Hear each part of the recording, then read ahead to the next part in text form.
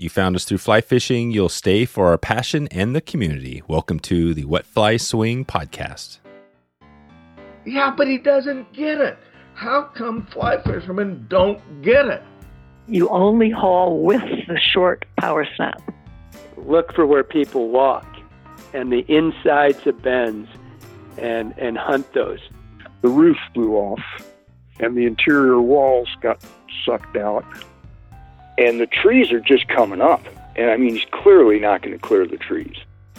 It is not a fly fishing story. It's a story about me trying to understand my brother through fly fishing.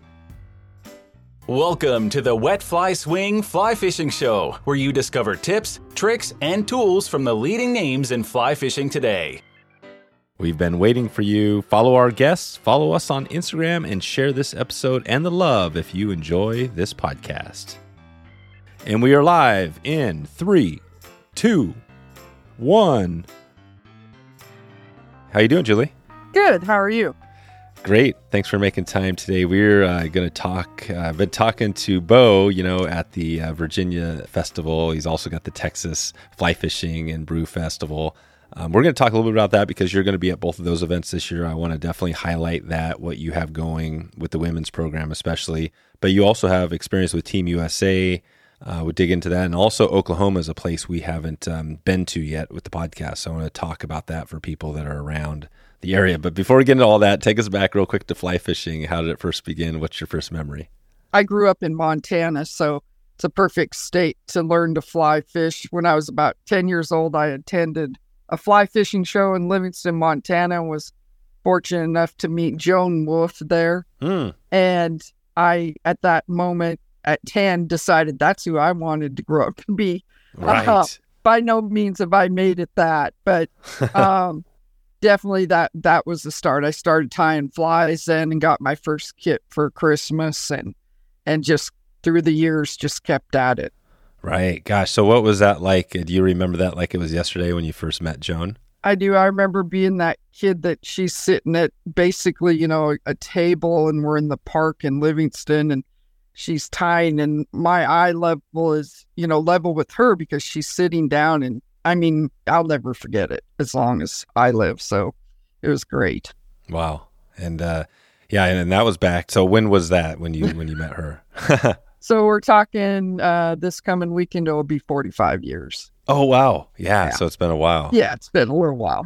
Yeah. And we had Joan on. It's been a while now, but she's still out there going strong. And have you connected with her, kept up with her over the years? I follow her, of course, as many of us do and stuff throughout time, but I have not been able to actually make it to, her place where she does classes and stuff. But yeah. Yeah. Nice. Good. Well, that's awesome. That's a good start. I think Joan is definitely probably, as far as people that are still alive out there, she's probably, definitely one of the biggest names, out there. So, but then how did you bring it into Team USA? I mean, what came first? Did the Team USA or guiding or how did all that come to be?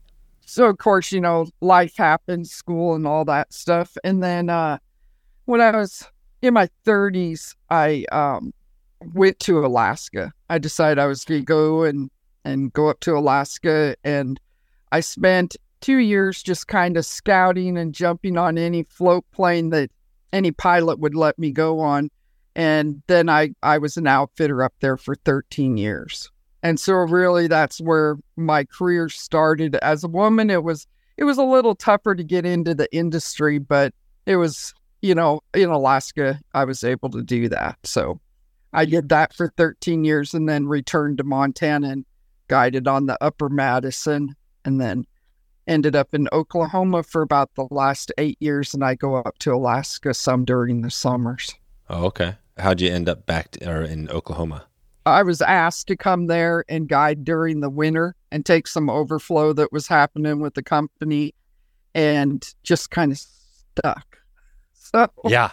So that's where I ended up. The winters are definitely don't have to shovel any snow, on a normal basis. So that's kind of nice. Oh yeah. Right. And then when did Team USA, did that come more recently or how did that happen? So Team USA was kind of a funny thing. I mean, they were taking sign up and it was on the internet. And what they were doing was trying to get people involved, and you applied. And at first I didn't, know what it was about or anything. I'd always looked into competitive fishing, but it always had to do with casting, not really, competing on the water. And then there was a lot that was happening back east in those areas, PA and stuff, but nothing really out west or central to my knowledge. And then so I applied and then sent in the application and was contacted, and there was supposed to be a clinic and some interviews go on, and then COVID happened. So that would have been in 2020. So then after that, they had formed a team to go to Norway, but all that was stopped due to COVID. And then we started clinics, and from there it just, started forming. So it's relatively new. Oh, gotcha. So yeah, so the Team USA for the women's is a fairly new event, the whole thing. Yeah, the first one was in Norway in July of 22, and then we went to Canada this year in 23, and then we'll be going to Czech Republic in 24. Okay. And how's it been going? Because I know we've documented the history of the men's pretty well, where there was they start off really rough back in the day when they were like terrible and they were just taking whoever off the street. And then they finally got, better and better. And now they're like, Pete Erickson, who was our kind of Euro guy, he just won the gold in the Masters, right? So they're at a high level now. Have you seen some challenges early on, or how's that look? Yeah, there is some challenges. I mean, first what we did is we did clinics in different areas like New York, and then we went to Colorado, and we went to North Carolina, and you were able to attend all those. And that's something that I did from the start, is I attended every single function that I could. And then that put me in a good position going into nationals and doing mini comps. So you accumulate points along the way. And out of that, there was, I think, 17 or 18 women that showed up at nationals. And out of those, there was 10 chosen. And then out of that, there was a team chosen to go to the first ever women's worlds in Norway. And how many people were on that first Norway trip? So on the first Norway trip, there was 7 competitors that went. There was 2 reserves and 5 that competed. Okay. And did you compete? No, I was a reserve. And what was that like being just that whole thing, being there in Norway? What was the experience like? Oh my gosh, it was fantastic. I mean, from the minute we landed, everybody was super nice. Norway was, they hosted super well. They were there if we had questions. We had a guide, of course, that showed us around the first 10 days that we were there before going into competing. So, no, it was a great experience. They had a huge opening ceremony with their Prime Minister of Foreign Affairs. So, and it was on the 4th of July. So they were telling us happy birthday all the time for America. So it was kind of a big deal, I guess. So.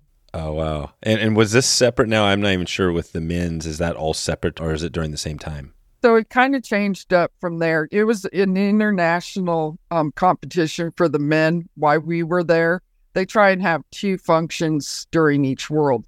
To kind of fast forward, when we went to Canada, we were there with the men's masters.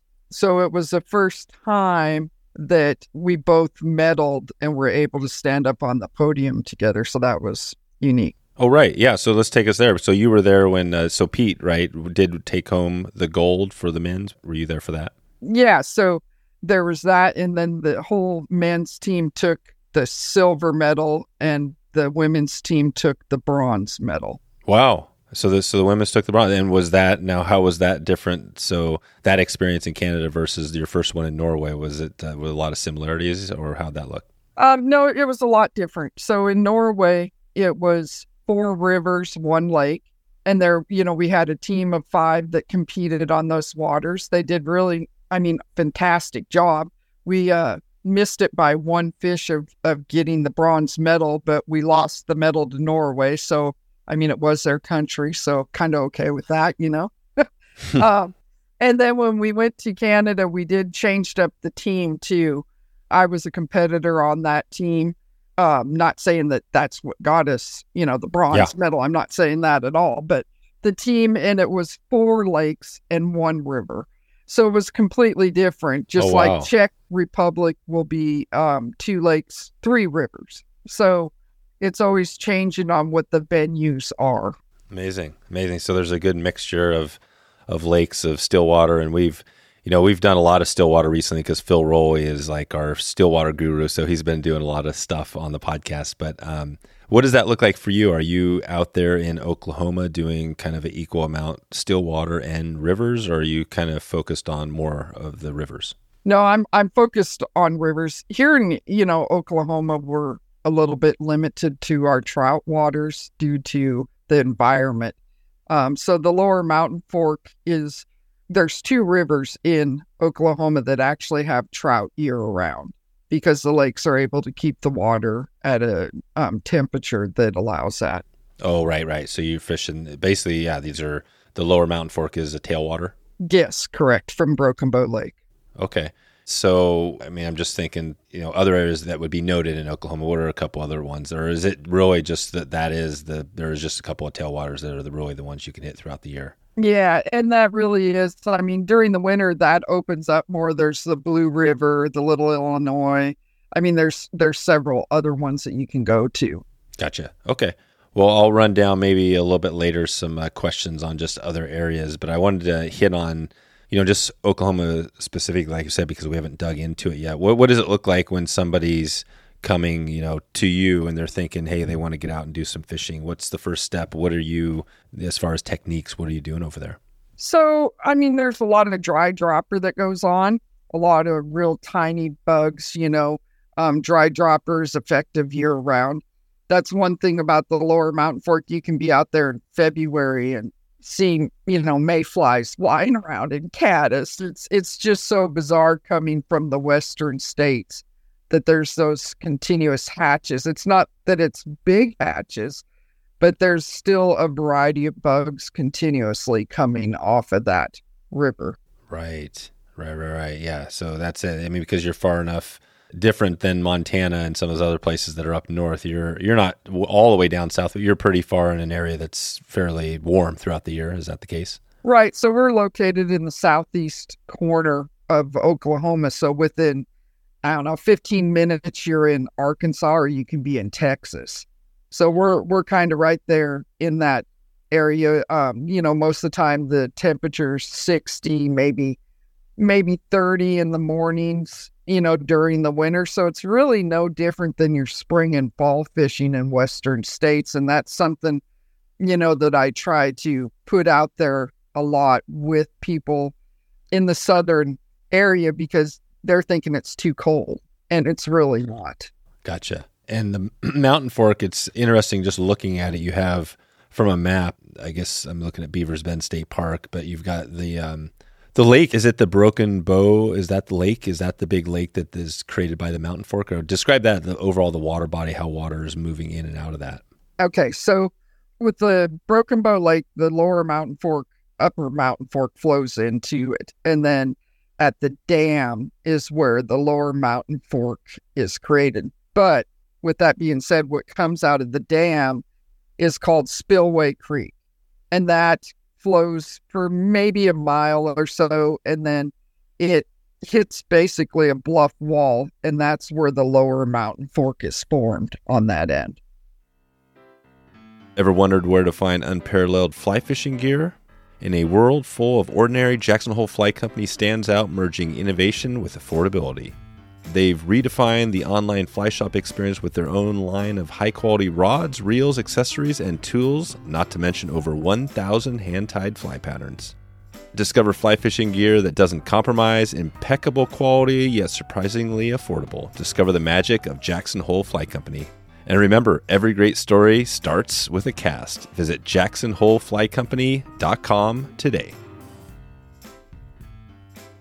And where you're fishing? Is there a small area geographically that you're covering, or is there a lot of water, a lot of miles to cover there for the Mountain Fork? No, there isn't a lot of miles. Basically, I am from the dam below through the Beavers Bend State Park. Oh, okay. Because after that, once you get into the lower part of the Mountain Fork, it gets real deep, dark. it's a complete different river down below. Yeah, and remind me again, I'm totally backwards on this, but which way is the actual river? Is it flowing from south to north or north to south? It would be flowing south. Yeah, it's flowing south. Okay, so it is. So it's flowing down in, out of the lake, and then out into Texas, essentially. Right. Yeah, and you're fishing the section between, like you said, between the Beaver Bend State Park and Texas, somewhere in there. No, I'm in Beavers Bend State Park. Oh yeah, you're in Beavers Bend. Okay. Yeah, and that's where the water's crystal clear. It's very wadable. There's, kind of flipping back to the team. It's a great place. The youth have practiced there for years too, in the past, just because there's so many different types of structure in that water. There's pocket water, there's long stretches, there's deep holes. So it's just a variety.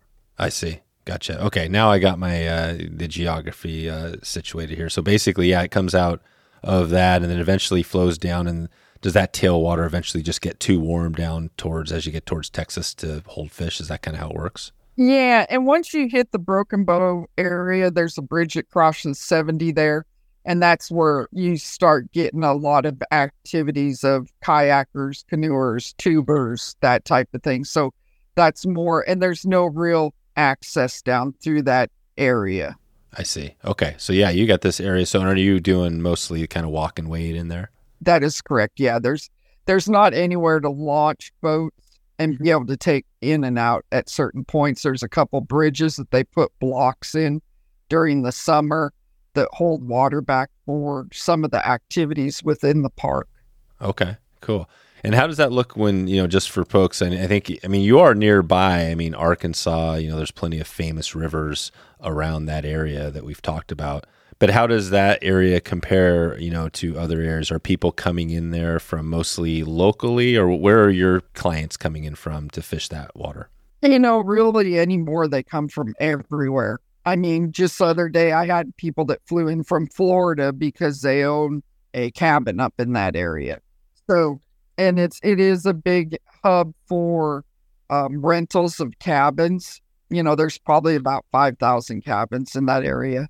And there's a huge casino going in now. The Choctaw are putting in a brand new casino. So there's all kinds of things going on in that area outside of just fishing, where it used to be a smaller fishing town, kind of.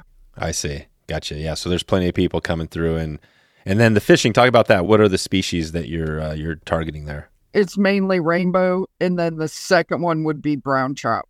And we used to have some really great big fish in that river, and then we had a flood in 2016 that actually took out bridges, buildings, and all kinds of things, and that moved out some of the fish. But we're really coming back and starting to see some of those bigger browns again. Gotcha. Yes. And the browns, as far as fishing, is it similar to how you would be fishing a brown in Montana or somewhere up there, as far as what you're using and techniques? Yeah, your dry dropper, your nymphing, and then of course in the fall we're always wanting to streamer fish, for the browns and the rainbows for that matter. And that river is stocked on a regular basis with rainbows. The browns were stocked at one time, but we're starting to see a lot of those like in the 14, 15-inch range. And there's a natural reproduction of both species going on too. So we have natural reproduction on top of the stocking that happens. Oh yeah, right in that section, mostly the same area that you're fishing. Yes, yeah, and they get it's one of the few rivers that gets stocked, like I say, year round, every couple of weeks actually. Mm-hmm. And is the Broken Bow Lake, is that more recreation, or people fishing that too? No, it's both. It holds a lot of big bass, walleye, crappie. Those would probably be the top three species that are talked about a lot. And we do see occasionally some smallmouth in the river, in certain parts, and every once in a while catch a few crappie and stuff. So there are things besides just trout that do make it in the river, but it's not a plentiful type situation. Gotcha. And are there people fishing, fly fishing the lake? No, I haven't, heard a lot of that. There's always a few of us guides that go and mess around, but Sure. Yeah. It's not a destination yet. No, they have a lot of competition fishing as far as like bass fishing up on the lake. Right. This is cool. So basically, Oklahoma's kind of a unique shaped state, right? It has the panhandle. And have you been all over Oklahoma, or have you been mostly spent time in that southeast corner? I've mostly spent time in just that southeast corner. I mean, I've traveled, of course, to a couple of the bigger cities a few times, but by no means am I fishing throughout the state. Yeah, gotcha. So you're basically during, like, when do you arrive in Oklahoma when do you get done with Alaska? Is that an annual thing? You go to Alaska, then come back after it cools down there? So Alaska's something that I just started last year, and then this year will be the first full season. I was there for 13 years, but I got asked to come back up there. I manage some land up there that has private fishing, and got asked to come up and help the new leasee start things up there. So, what part of Alaska was this in? It's Ketchikan, Southeast Alaska. Oh yeah, right. Yeah. Okay. So, and funny enough, it's called the White River. So, right. Just like the White River in Arkansas, I think there's one in each state almost. But yeah, how far are you from the White River in Arkansas? I'm probably a good 6 to 8 hours. Oh yeah, a decent drive. Yeah. Yeah. We had a recent episode. We talked with Chad Johnson about streamer fishing the Arkansas or the White River, which was an interesting one. Do you guys do any streamers? Is that option on your stream there on the what you're fishing in Oklahoma? Yeah, it's really selective though. There's a couple big holes that we do the real heavy streamer fishing in. It's produced some really nice fish, over the years. So, a lot of big rainbows and stuff will hold in those holes. Okay. And I want to get back to some of the fishing, but I want to touch base on, you're going to the Texas, we mentioned earlier, the Bo has this great event. He's got two of them, the Texas Fly Fishing and Brew Festival. How far is that from, are you going to be driving down, because that's in late February, are you going to drive down from Oklahoma, or how far is it? Yeah, I'll be driving down. So basically where I'm at is a 3 to 3.5 hour drive from the Dallas area, and that show is held in Mesquite, which is just right on the edge of Dallas, Fort Worth. So it's right in the Dallas Fort Worth. Okay. Yeah. So you'll cruise down there in February. So you've been to that show before, the Texas? Yeah, this will be my third year. How would you describe that Texas show? What's that like? It's great. I mean, there's a lot of good vendors there. There's a lot of great information, a lot of clinics that are, put on in classes that you can learn just a ton of information. Bo does a really good job with putting that on. Yeah, he's definitely, he's got the passion for sure. It seems like he's one of those guys that he doesn't rest much. It seems like he's going all the time. So that's good. And you don't know, I think you don't quite know what you're going to be doing there, but it'll be probably something around the women's kind of activities. Is that kind of what it's been in the past? Right. Yeah. Bo puts on a thing. It's a 2-day event for the women. And so I'll be overseeing that and probably, of course, teaching some type of class during that time. Last year it was on Euro nymphing, the beginning of the Euro. I also did some stuff on, interaction with wildlife and stuff like that. So it just kind of starts from the basic and basically there to answer questions. Most of the ladies that do attend that are brand new to the fly fishing. So it's a great way for them to feel comfortable and get a start and be able to ask questions kind of in a safe space in, that nobody's going to judge them for what their questions are. So yeah, definitely. No, I think that's awesome. I think that's so cool. You're doing that. And then also Virginia, right? Will you be also doing some similar things up there this year? Yeah, maybe helping Ashley Wilmot, who is also on the team. She is going to be basically doing the same thing there that I may do in Texas by kind of overseeing, and then I'll be there support, and I'll also be teaching like a beginner's class. Mm-hmm. And that one you're going to be flying up to? Yes, correct. Yeah, I'm not going to drive that one. Yeah. Nice. So, and what is the Euro? So, Team USA, you guys won the bronze this year. Was it seems like with the men, there's a heavy Euro nymphing, right? A lot of that, but there also is some other stuff. Do you find that it is a heavy Euro nymphing as well this year? Well, I guess you had more lakes, but in your experience? So there is a lot of Euro nymphing, but in the same aspect, I think it's almost 50-50. There's Euro, and then there is your dry dropper. Both of those methods are used. I think there's kind of a misconception about it only, competitive fishing being centered around Euro nymphing. But if you really think about it, most of, the time your fish are going to eat nymphs. Just hands down, they're always in the water. So it is going to be a more productive way of catching fish, but we do use a variety of methods. And then with your lake fishing, it can also be the same. You're going to be stripping bugs, but then you could be using more dries if you've got some fish rising in certain areas. And we do bank sessions, and then we do it out of boats too. So there's definitely a variety of different ways that we compete. Right. Okay. And some of that, are you bringing that to, like you're saying, the Mountain Fork? Are you doing some of those Euro nymphing? It sounds like you're doing dry dropper, but would somebody go there if they wanted to learn Euro nymphing? Could they do it on the Mountain Fork? Oh, absolutely. Yes. I think it's a great place to Euro nymph. And I do some classes. We've done a couple classes on the river. And then also, I'll do one-on-one. And that's something with Euro, because I try and take people from the beginning. A lot of people get confused, with the leader system and being able to have a sighter on there that's not a strike indicator being, a thingamabob or something like that. So there's a little bit of difference there. Okay. And what would be the best time? So if somebody was going to be thinking about fishing that, is it just pretty much any time during the year you could hit it, or what would you recommend? Oh, no, it's year round when it comes to your nymph fishing. Hands down, because there's always bugs in the water. Always. Yeah, gotcha. So it really doesn't matter. So it'd probably be good. When is the really the scorching hot? Is there were you there this summer or when is that time? So if I was to tell people the best times to come and fish the Lower Mountain Fork, I would tell them to skip March because it's spring break. It's super busy. Oh, right. And then I would also detour them from coming in from July 15th to the end of August. That is the hottest part.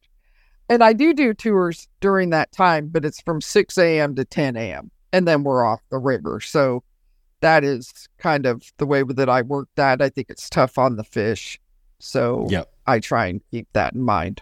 So keep it in mind. Okay. And what is are you guiding on your own now? Or are you working with another outfit down there? How does that look? I own and operate on the Rivers Fly Fishing Company. Yeah, on the rivers. And what was you mentioned when you first came there, were you working with another outfit? I was, and they've since moved on. So once that happened, that's when I started and formed my own company. Oh, nice. Yeah. Nice. And are there others around there are there other fly guide shop? What would be are there any fly shops nearby? There is. There's one that's located inside the park, Beaver's Bend Fly Shop and Professional Guide Service. Great bunch of people. There you go. So they're right in and this is the state park, right? Correct. Yep.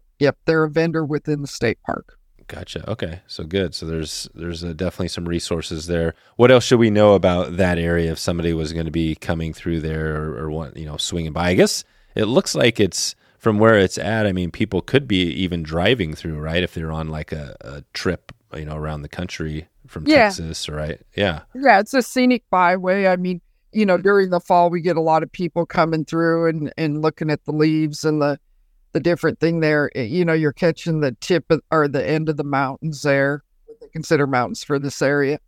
And so there's that, and there's so many activities. If there's something that you want to try or do, you can go for a helicopter ride, you can go miniature golfing. There's a golf course there also that sits on the lake. There's just a variety of activities. There's something for everyone. That's awesome. And what's your activity? What do you, other than fly fishing, what are you doing in your off time? That's what I do is I fish and I tie flies. That's my activities. There you go. So that is your a full thing. Nice. Good. So I just wanted to kind of paint that picture of what it's like, if somebody's in the area. And like I said, we haven't talked Oklahoma. Even if you go up north, I know things change, but you're in that line of, we've talked about this before, the Oklahoma, Kansas, Nebraska.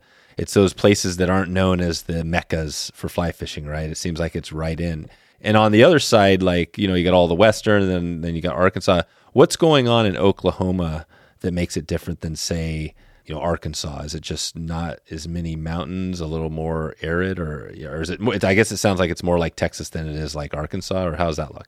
It's hard to describe. So if you've ever been in Oklahoma or like you said, Nebraska, you're kind of looking around, it's kind of flat land, and you're just driving along, and most of the rivers look like, kind of a brackish water or chocolate kind of, you can't see to the bottom. And then all of a sudden, it's kind of like you get in southeast Oklahoma, and all of a sudden you're in trees, you're in mountains. It drops about 10 degrees. The water's crystal clear.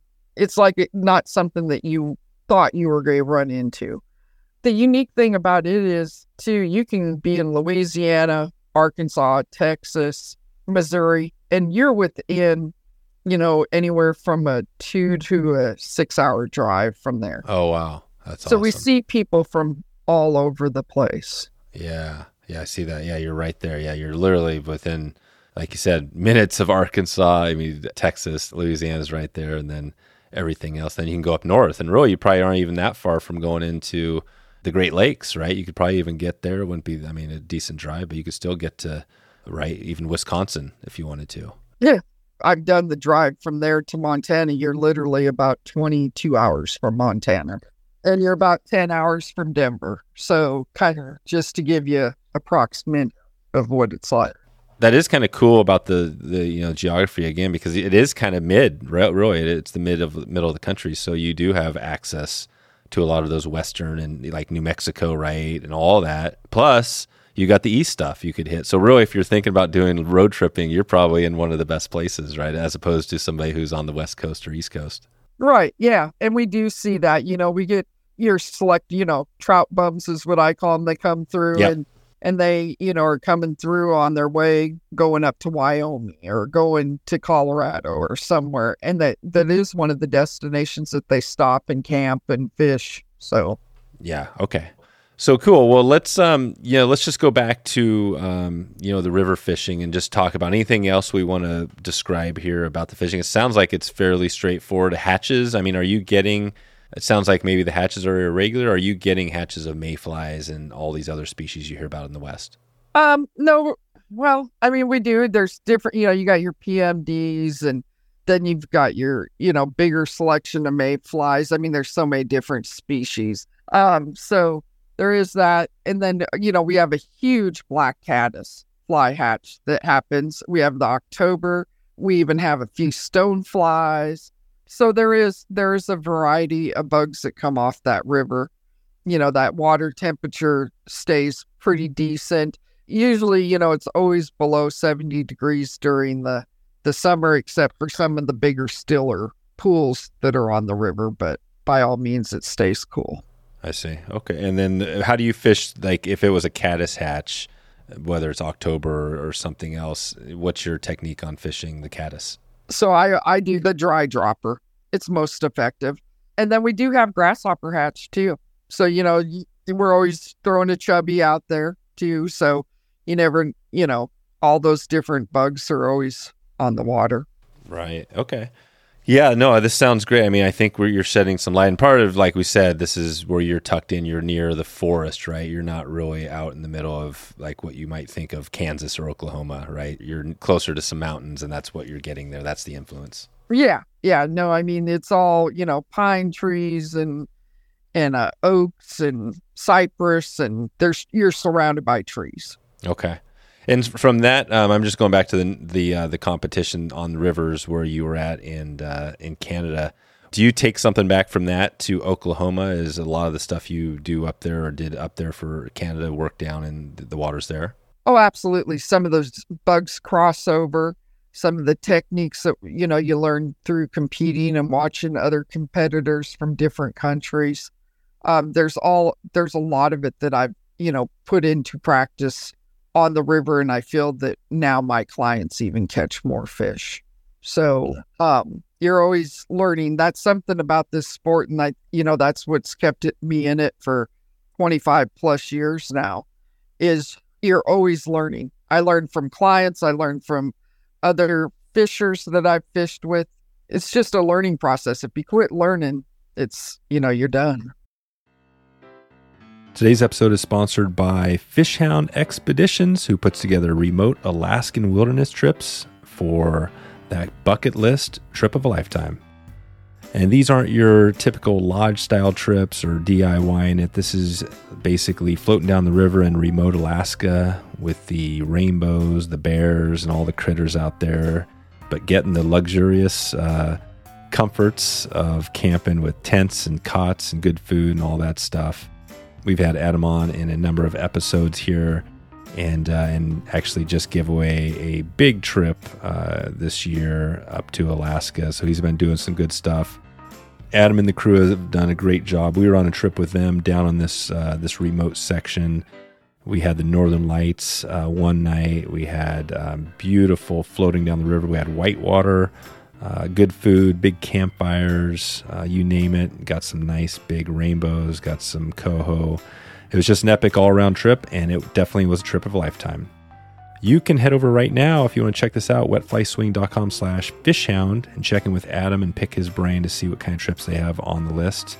I know they're filling up quick, so if you want to get in there for this next year, check out Fishhound, Fishhount, to connect with Adam and the crew over at Fishhound.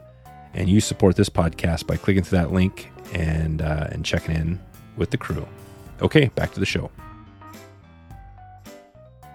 What has that been like for you, being in it so long now, looking back at, do you remember when it became a career and you're like, okay, this is it? Do you remember that moment? Oh, absolutely. Where was that when that happened, when you knew like this is it? It was in Alaska. It was just the excitement of watching other people catch fish, and sometimes their first time, and helping them accomplish goals that they wanted to do or dreams that they had, just come to Alaska and be able to fish. I mean, we were getting dropped off on waters that might see a couple people a year. I mean, I had 274 permits to different waters throughout Southeast Alaska. Wow. So it was exciting, and got to see a lot of things, and I contribute that to my clients wanting to go to different places. So it was just a lot of fun and excitement, and it's still that way for me. I get a lot of first timers that want to just learn to fish, and that's the unique thing about being on the lower mountain fork, is it enables you to teach a couple methods and be able to do it quickly and efficiently, that the people are able to catch fish. And so that helps, and they come back and they want to learn more. So you're always teaching different methods. And is it similar to the Alaska up there, the clients and the experience of guiding compared to where you are now? Or is it a lot different?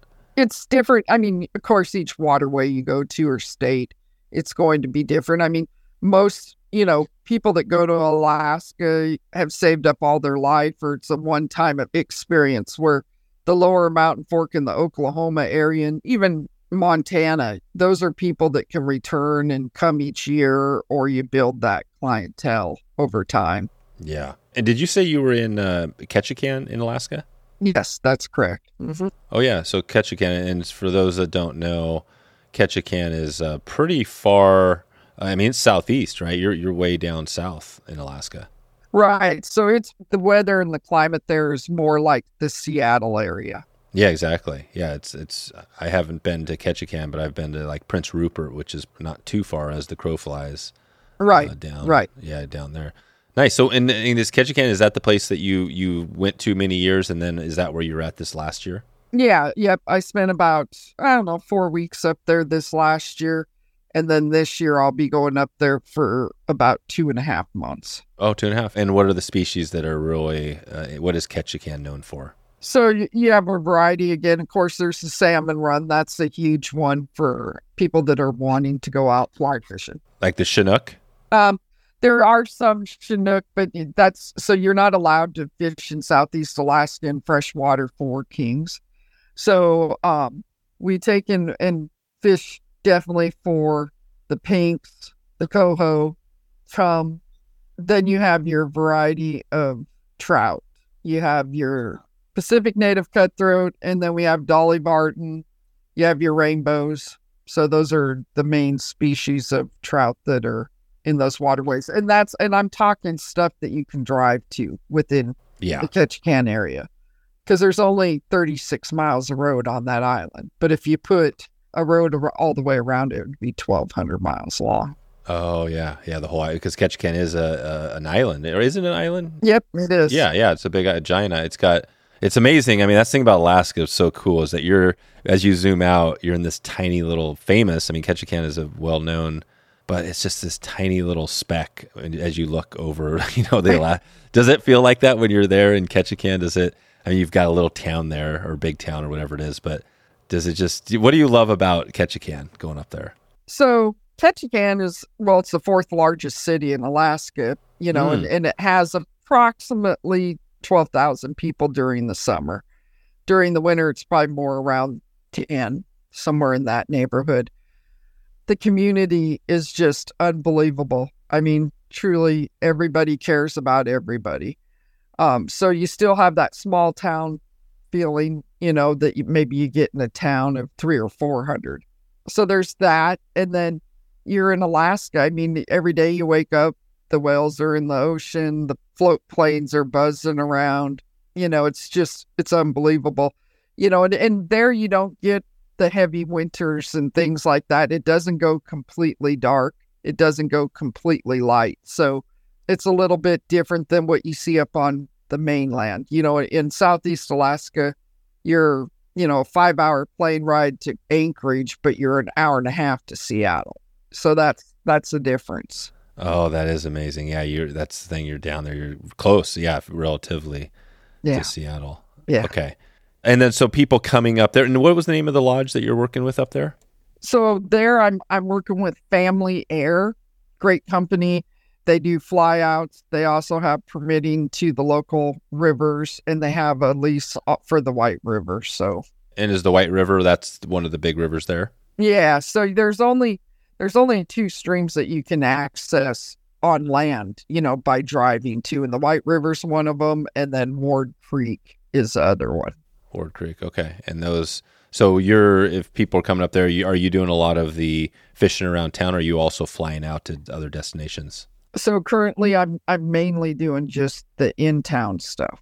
But it has, like you said, it has everything, pretty much everything is there in town, including, what is the one when people are coming there?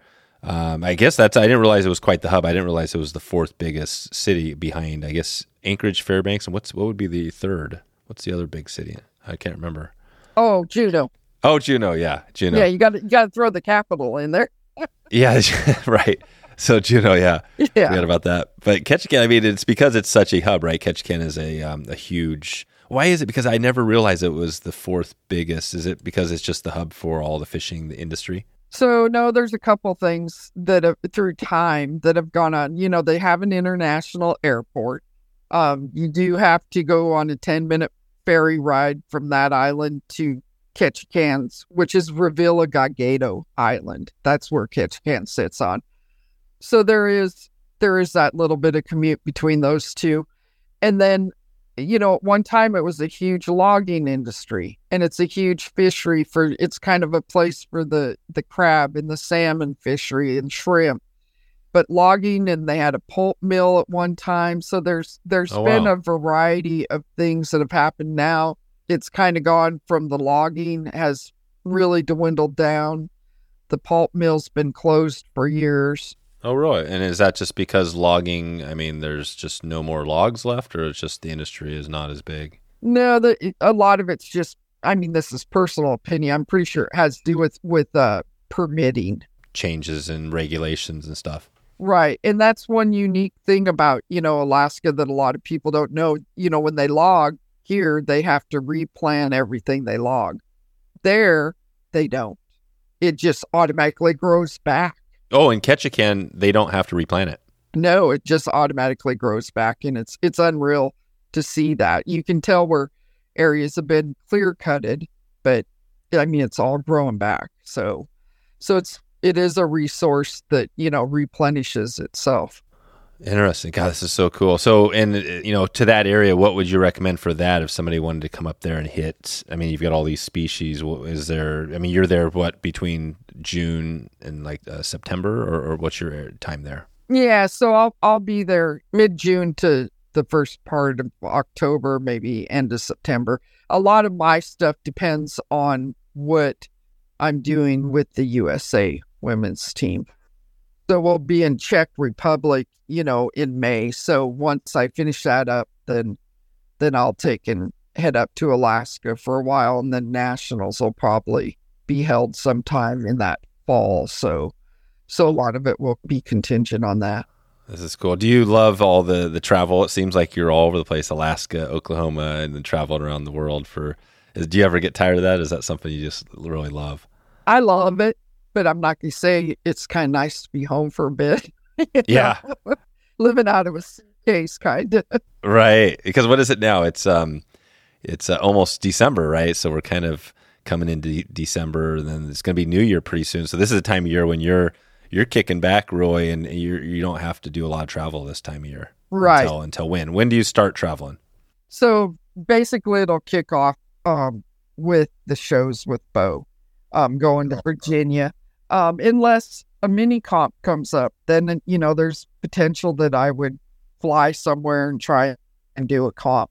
You're always wanting to get in as many comps as you can and participate, because it makes you a better angler and you can learn from the anglers there. The mini comp, describe the process. So the mini comps are these kind of preliminary things to get people up, or describe what that is, how that fits in. You become a member of the U.S. fly fishing team by registering there, and then what that does is that allows you to participate in mini comps. Oh, and are there different levels? Are there, like, the men's has the three, it has youth, has the middle, and then has the masters? Do women's have all three or just one? No, we do not have all three. So just to back up a little bit, so the men's team is actually the adult team, because women have participated in that and they still do. So there is an adult team. It is leaned more towards the men's. There hasn't been that many women on it, but it is, has been called the adult. And then the youth team now this year, they have the second girl, I think, ever that's on the national team. Oh, okay. So it's mixed. Yes, it's mixed. And then with the women's team, that just formed 2 years ago. And then the masters team has always been men, but who knows if that will change in the future. So the women's is the age is similar as the adults. I mean, so that you could either be on the women's team or be on the men's team. Yeah. Yeah, gotcha. And then who are you playing when you're out there competing? Some of these other countries, are these all countries that have had women's teams for a long time, or a lot of them newer as well? Yeah, so you do see that. There is some newer ones that have formed a team. Well, I guess a world's team. They've always competed in their own international things. I mean, I'm not that familiar with it, but some of these women's teams have fished together 10, 15 years. Oh, wow. Yeah. So they're tight-knit family at this point, probably. So that's amazing. You guys, I mean, in a few years, you've been able to medal. Like, are you surprised at that, or is that just a tribute to how have you been able to do that? Well, it's a lot of hard work. I mean, it's not just, going to these events and competing. We do a lot of prep work, tying flies, being able to spend time with different people. Like, for instance, Canada, we spent time with Sean Cochran, who is on the men's team, and he had been to Canada 8 times and had medaled several times there. So you're getting information from others that have spent time, at these events in the past. And that's a huge resource starting a new team and coming into it. I see. Yeah, tons of resources. Okay. Yeah. Tell me a little about what's going on with the women's, how people can support what you all have going. So we're part of U.S. Angling, which is a confederation that allows us to be able to participate in world events. On that website, there's a section for the women, and we can take donations there and sponsorships. Right now, we're self-funded, and we have been since the beginning of this. So it does make it difficult to keep participate, like going to Norway was about 10 grand per participant. Canada was a little bit better because you could, drive there. So, but we're looking at going Czech Republic this year, and that's probably somewhere right there in the realm of what it costs to go to Norway. We do have some, sponsorships through some of the companies in the industry, but it's more for equipment than it is monetary. Yeah, paying for it. Right. Gotcha. Okay. So if people wanted to support what you have going, they could go out to usangling.org and just go to, it looks like there's a become a member. Yep. Yeah. And the biggest thing about that is down there on the bottom of that is clicking, U.S. women's fly fishing team, because I see it. You have to sponsor each one individually that's on that list. So if that doesn't get put there, they don't know where the money goes. Yeah, so make sure you make note that it's U.S. women's fly fishing. Yeah, and Bo will be, he'll be doing some fundraising at these shows and stuff. I think he's got some raffles that he's thinking about doing, so that'll be helpful. We've kind of partnered with him, and that's why you'll see a lot of us, U.S. women at these events trying to participate and help out. Bowling Mill is a big help, too, with all of our fly tying and hooks and everything, too, so they've been real supportive. Yeah, this is great. Yeah, we'll try to get some people out that way. And yeah, I think that this sounds like totally reasonable that you guys should be supported. I mean, it is Team USA, right? This is something where, you're representing the country and women. So it's pretty important. So this is good. And that's something that we are doing too with the women. We're putting on clinics and trying to get other ladies involved. So definitely contact one of us if it's through my business website, or you can go on the Facebook page for the USA Women's Team and just contact us, and we'll let you know when we're holding these different events, or come and do a mini comp and let us know you're a first time, and we're going to help you out. I mean, that's nice. We would like to have more participating going into the 2024 Nationals and have more women there. Right on. Yeah. And I think there are some other groups out there, right? Like the one that comes to my mind is the United Women on the Fly, which I think I'm not sure if they're around kind of the Oklahoma area, but it seems like that might be a good opportunity to connect. I don't know. Have you connected with them? Or are you involved in that group at all? Yeah, I think we've connected, with a lot of the different women groups, doing events. We went to Utah, and there was the lady fly fishers there that had a dinner for us, and we sat around and visited with them and stuff. So, a lot of us do Trout Unlimited talks. We're just trying to get it out there. A lot of people don't realize that there is a U.S. women's fly fishing team. So a lot of it's just getting it out there. We just held a clinic about 3 weeks ago in Colorado and had 8 women show up. Out of those, there was 4 brand new ones from all over the place, Oregon, Montana. So just trying to move forward and get more and more women involved. Perfect. No, this is great. We will definitely put some links in the show notes to all this, usangling.org, and get the word out. This is awesome. Perfect. Well, let's, like I said, let's take it out of here pretty quick. Well, of course, this is, we talked about before, Bo, but we've got a couple of festivals. We're going to give a shout out, our fishing festivals. We got 2. So Virginia is right around the corner when this goes out, the Virginia Fly Fishing and Wine Festival. So you're going to be there. And then also the Texas Fly Fishing and Brew Festival is going to be in Texas later February. I think it's the 24th, 25th. So quick shout out. That's our shout out to, and this is presented by Drifthook. And I want to start this off because drifthook.com, they sell flies. They're one of our partners. And then I was looking, they have a blog post. I know Matt's been doing some stuff, writing blog posts and stuff, and he's got this one on Oklahoma, 16 places to fish in Oklahoma, and he's got some of the flies that you need to use. So I'm curious, we're gonna fact check him here a little bit. So do you know, it sounds like you haven't been all around Oklahoma, but some of these names he's got here: Edwards Park, Glover River, Lake Carl, Etling, Lake Pawhuska, Lower Illinois River.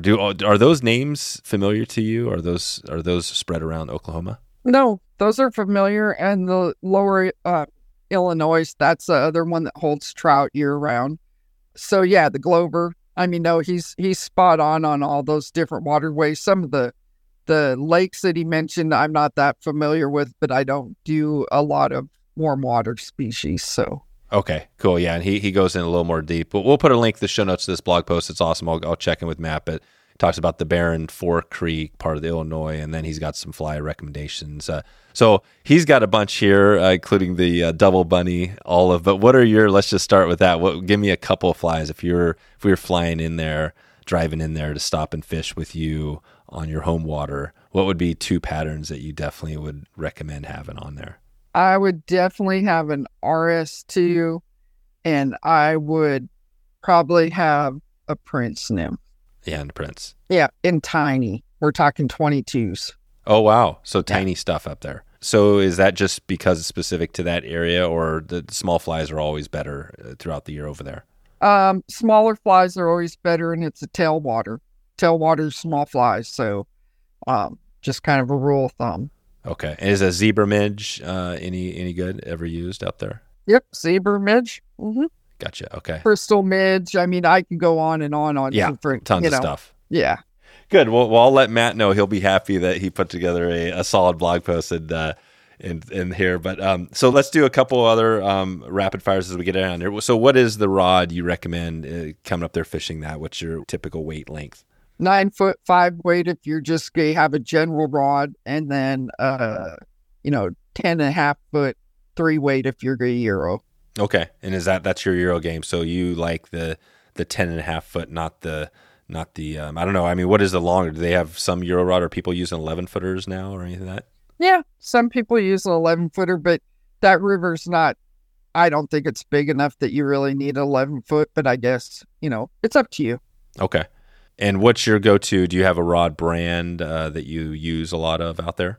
I use a variety. TFO is the one that I use, mainly for 9'5" weights.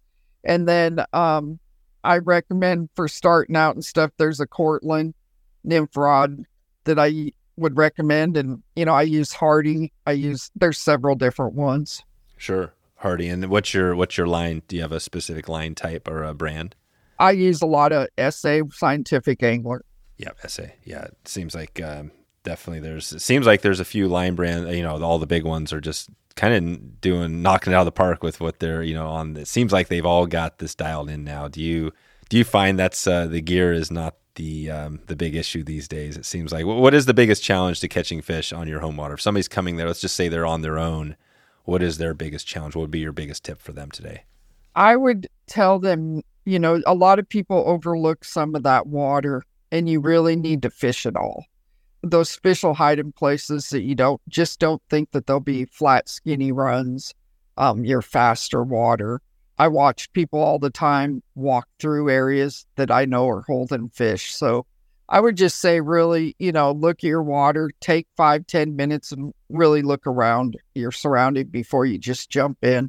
Yep. Figure out what's going on, and maybe check in with the fly shop, or maybe even call you if they had some questions about, what's going on that time of year. Oh, absolutely. Roberta at the fly shop, she's excellent. I'll answer any questions that you have, or, if you're wanting to know what's working that week, because it's always changing.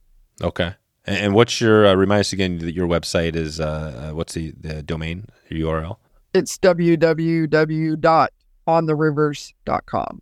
Yeah, ontherivers.com. Perfect. And before we get out of here, I always love to ask the music or podcast question. Do you listen to more music or more podcasts out there, or both? I may say it's 50-50. Oh, good. All right. So this is awesome. So what's on a podcast? What would be, kind of in your top or in your feed, or what do you listen to now? Do you listen to a lot of outdoor, or do you listen to a mix of things? No, I listen to mainly outdoor. Somebody's always sending me a podcast or something that's going on. So I would say that that's probably the number one thing. Okay. And then what about music? If you're on a road trip, what would be something you'd be putting in, It's always country. Is it? Yep. I always listen to country, the highway. Okay. All right. Just some general, is this country like old country, new country, a mix of both? Mix of both. It always has, but probably the newer stuff. Yeah. The newer stuff. Okay.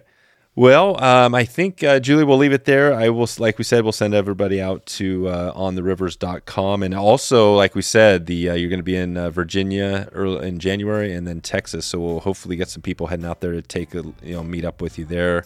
And if they do, we'll have them let you know they heard of you on the podcast. So I appreciate all your time today, Julie, and we'll be in touch with you. All right. Thank you. That is a wrap. You can grab all of the show notes at wetflyswing.com. And please follow us on Instagram and share this episode out with someone you love. Please send me an email, dave@wetflyswing.com, if you have any feedback or want us to put together an episode on this podcast for you. Check in anytime. I hope you enjoyed this podcast and would love to meet up with you on the water. We have new fly fishing schools going all year long and all around the country. So if you want to connect, let's do it right now. All right, time to get out of here. I hope you have a great evening. I hope you have a great morning or great afternoon wherever in the world you are. And I appreciate you for stopping by and checking out the show today. We'll talk to you soon. Thanks for listening to the Wet Fly Swing Fly Fishing Show. For notes and links from this episode, visit wetflyswing.com.